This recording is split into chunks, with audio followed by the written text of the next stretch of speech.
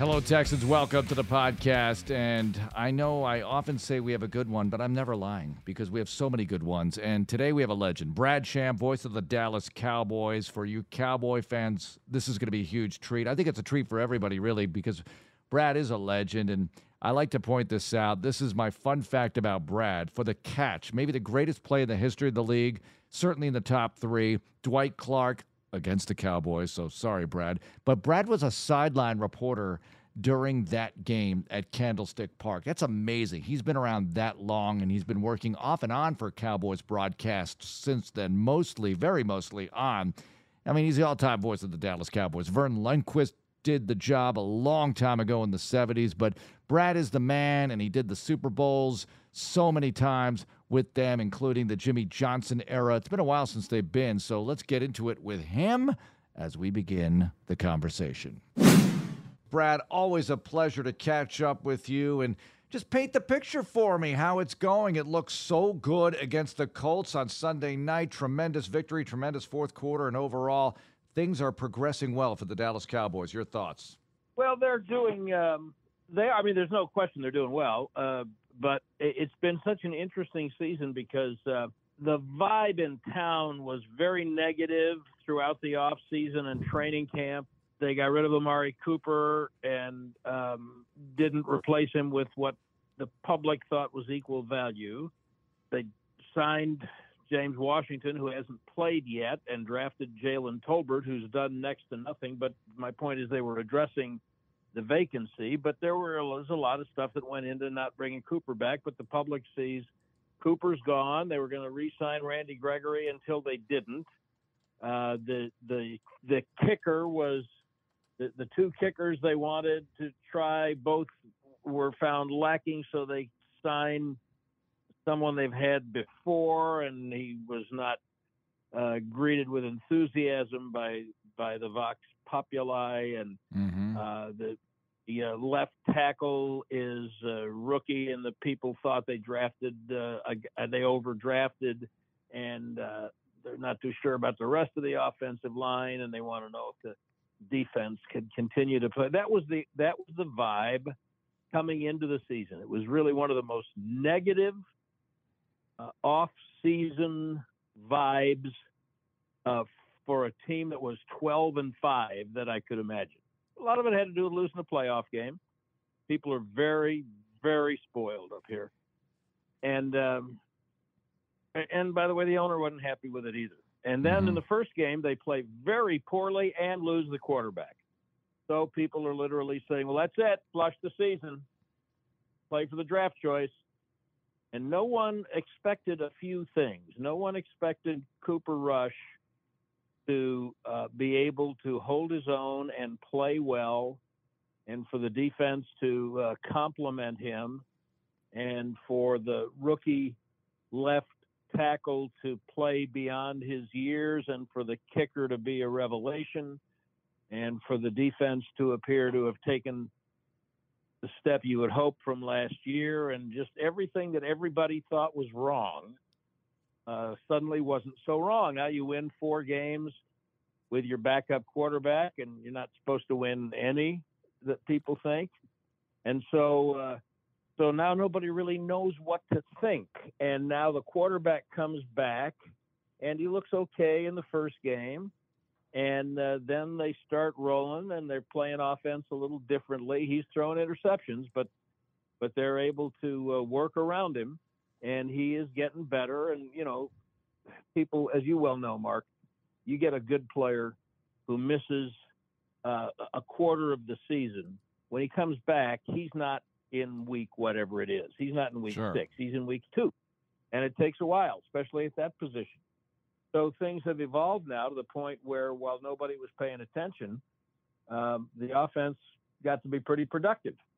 And the only game they've lost, really, since Prescott came back was the game in Green Bay that they had a 14-point lead in the fourth quarter. You're not allowed to lose those. And it wasn't a good game for them. You would have maybe suggested that they had a better chance to beat Green Bay than Minnesota, but that's why we're not coaching. So it's been an unusual year, one in which there was not the great positive buildup. And when things started going well, people didn't believe it. And I don't know if they do yet. But they're playing well. The offense is playing well. And the defense has had some concerns with the running game, but they're making some tweaks and improvements. And again, complementary football is the whole key. It's what everyone wants to play, but when your offense plays in a way that allows your defense to take chances and vice versa, and you've got a solid kicking game, then you got a chance to be successful. So for me, my attitude is they're fun to watch. They're playing well. They're winning way more than they're losing. And I think they've had a good year. For most fans up here, I think nobody believes it until they do something that they haven't done in a while. Brad Sham, voice of the Cowboys, with us on Texans Radio. Brad, we do a segment here called Who's Better? Well, I'm going to ask you what's better. Is it the offense or the defense of the Cowboys? Because here you are, you're top 4 in scoring in both categories, both sides of the football, able to run the ball well. Which is better, the offense or the defense this year so far? It's a really good question because you wouldn't have gotten the same answer at any point. That would have been a slam dunk for defense until probably about a month or so ago. But the way the offense has been playing, CeeDee Lamb has grown into being the number 1 receiver. Both running backs are playing well and very much embracing the role of sharing the job.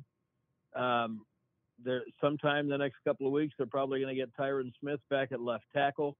I would, if I had to pick one right now, I'd say the offense, and that's just a tribute to the way they're going in the last month. But the defense is what's going to carry, and you get into, and you know this, Mark, you get into cold weather, you get into playoff situations, the teams you're playing are better, the schemes are different, and you can derail a good offense. A good defense will travel, and none of it matters.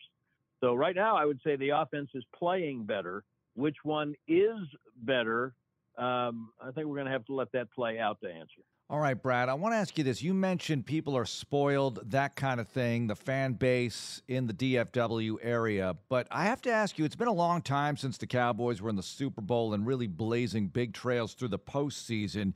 And a lot of years have gone by. What is the fan base like now? Because you have a lot of people entering the fan base who might have never experienced that or did when they were very young and maybe too young to remember in some cases. So discuss that dynamic for me in Dallas and how it plays out. We hear it all the time, and that is the problem. See, my personal orientation is I grew up and remain a Cub fan. And I learned a long time ago that the joy for me is in the journey. Mm-hmm. It's not in the final result. I don't have to have my team win a championship for me to enjoy and appreciate the season. I think that most fans are not like that today, and they're certainly not here.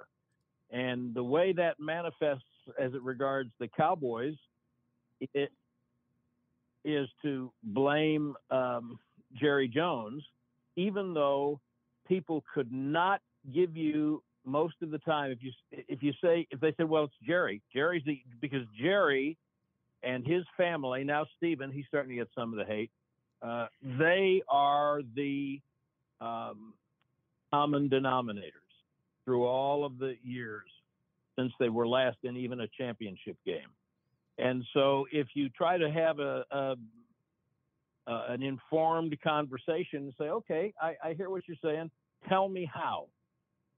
Show me how they have the ownership has been the reason that they haven't won. They can't do that. But it's just, well, he's the only thing that's been there all the whole time. So I suspect if we could get Wade Phillips and Jason Garrett and maybe even Mike McCarthy to sit down and really open up, and be completely honest, they would have some interesting things to say about the dynamic of what makes this job a little different. All the stuff going on with Beckham right now is very interesting. Mm-hmm. And I don't know how many places it would happen quite like this. But, the franchise is successful, and he owns it. And I'm hard-pressed, Mark, to tell you the way that the Joneses have kept them from winning another championship. They're not afraid to spend money. They certainly want to win. They provide all the resources. They may have made some mistakes in hiring coaches from time to time, and I do think that there might have been some times in the last 25 or 30 years when maybe they were a little bit more involved on a day-to-day basis, but that hasn't been the case in a very, very long time. People think that Jerry Jones meddles. He doesn't meddle. He's never meddled, really. He sometimes, I think his biggest flaw is listening to that the last person that gets to him influences him the most. And but there's a lot of reasons, like in 2007, Wade Phillips' first year, I think they had one of the best chances to advance that they have had ever. And they lost the first round of the Giants for whatever reason. Big, probably compendium of reasons. And that was an opportunity that got away from them. The fact is that what they're going to do here, if they keep going, I mean, they haven't done it yet, but if they make the playoffs, I think it's the first. In fact, I know, I just looked it up again. It's the first time in 15 years that they have made the playoffs in consecutive years. So Wow. That's been a long enough time for the exact things that you pointed out. That alone is not going to do it for people anymore. And then if they win the Super Bowl, that won't be any credit to them, and they'll want to know what's going to happen the next year. I would love to have people tell me, would you take a Rams situation? Would you to win a Super Bowl now and then fall apart, and who knows for how long with the resources they gave up to get their Super Bowl? Would you do that? I'd be interested to hear what people would say, but I don't think there's any one reason that they have not played in the last game or made a deep run in the playoffs. I think there are a variety of reasons, and no two teams are the same. I always think those questions are interesting because, first of all, that's not an option to make that decision. And if you do load up to try to get there, you might not get there, and then what? So see how it plays out. Right. Brad Sham, voice of the Cowboys, with us on Texans Radio. Okay, allow me to indulge here, Brad, because for those who are old enough to remember, or however you want to look at it, which era is remembered more fondly, in your opinion, the Jimmy Johnson Super Bowl era or Tom Landry in the 70s Super Bowl era? Can you discuss that? Depends who you're asking, honestly, because as you pointed out accurately, there are a lot of Cowboy fans who are grown-ups with their own families now who didn't see the Landry years. Mm-hmm. And so they would say Jimmy. They would say the 90s. The ones who are my age and remember both of them, I don't know what they'd say. The eras were different from each other because the way the game was played, and it's different from how it is now. But they played with not even a hint of free agency in the 70s. At least in the 90s, they had Plan B. But there was it was kind of indentured servitude in the 70s, and so they could just, like colleges used to be able to do, have 100 guys on hand, and if you didn't like one, run him off, and if one got hurt, just bring in another good one. And you could kind of do that in the NFL. Now, the Cowboys did it with, I would point to this. I don't know if it answers the question, but I would point to this. The era of the 70s, that was an unparalleled period of time where they had winning seasons and were in the playoffs for like 20 consecutive years. Mm. I'm not sure we'll ever see that again. Mm. I think that the salary cap and free agency dictate against that kind of consistency going on. So what New England has kind of done, and to a somewhat lesser degree Pittsburgh, in terms of just continued competitiveness, I think that's rare. So I don't know what the right answer is, but for me, the group that was in the 70s, they started making the playoffs in the late 60s. They went to a Super Bowl in 70 and won it in 71.